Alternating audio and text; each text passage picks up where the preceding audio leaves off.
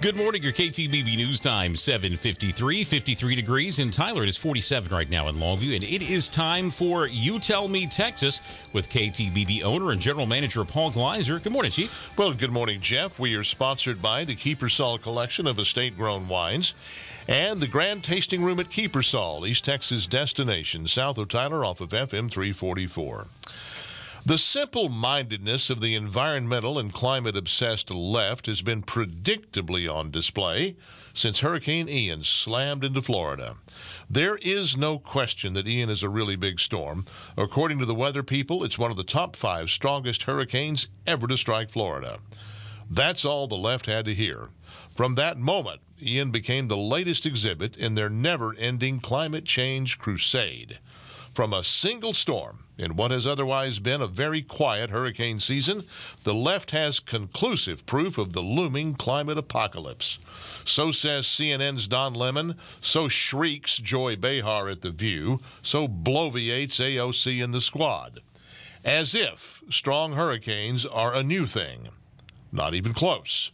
The number 1 storm on that top 5 list is the Florida Labor Day hurricane of 1935.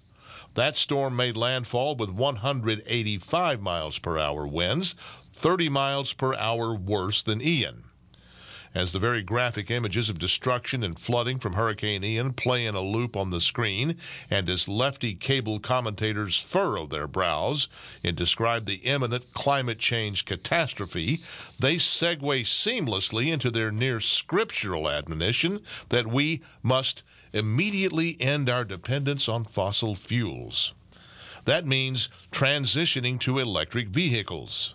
These very same lefties never considered that there were hurricanes, many of biblical proportion, long before there were cars.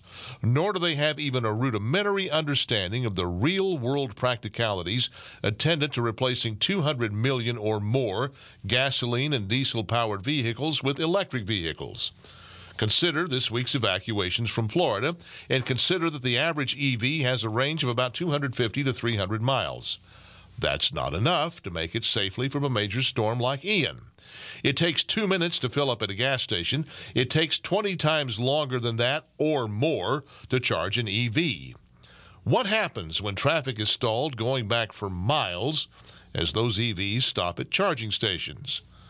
What happens when a storm knocks out the power?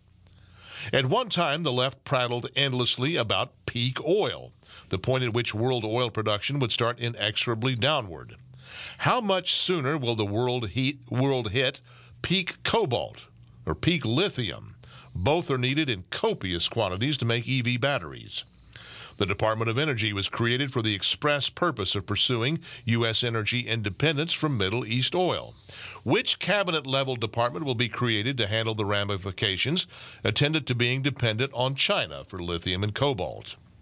And from where does the electricity come to charge 100 or 200 million electric vehicles? We don't have that capacity now. To get it, we'll have to build power plants. What will fire them? Natural gas? Coal? Nuclear? The left hates all 3. But none of this muddles their fevered minds. Just get a Tesla, they tell us. Poof! No more hurricanes. As we say, simple-minded. It would be humorous if the implications weren't so serious. That's my word. What's yours? Go to youtellmetexas.com and you tell me. You know, the weather does not get much better than this, and when it is this good, it is incumbent upon us to seize the opportunity that such good weather affords.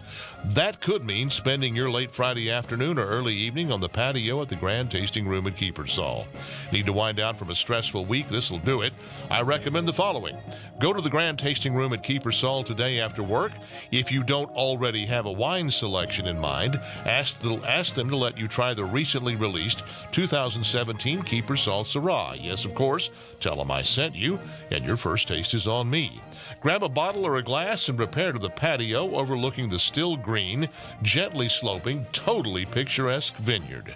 Do this with your spouse or with friends here at the end of the week, and I promise you will thank me. So to make all this happen, go south on Broadway to FM 344, left under the bridge for a mile and a half to the Kiepersol entrance gate on your left, and then follow the signs. Learn more at Kiepersol.com.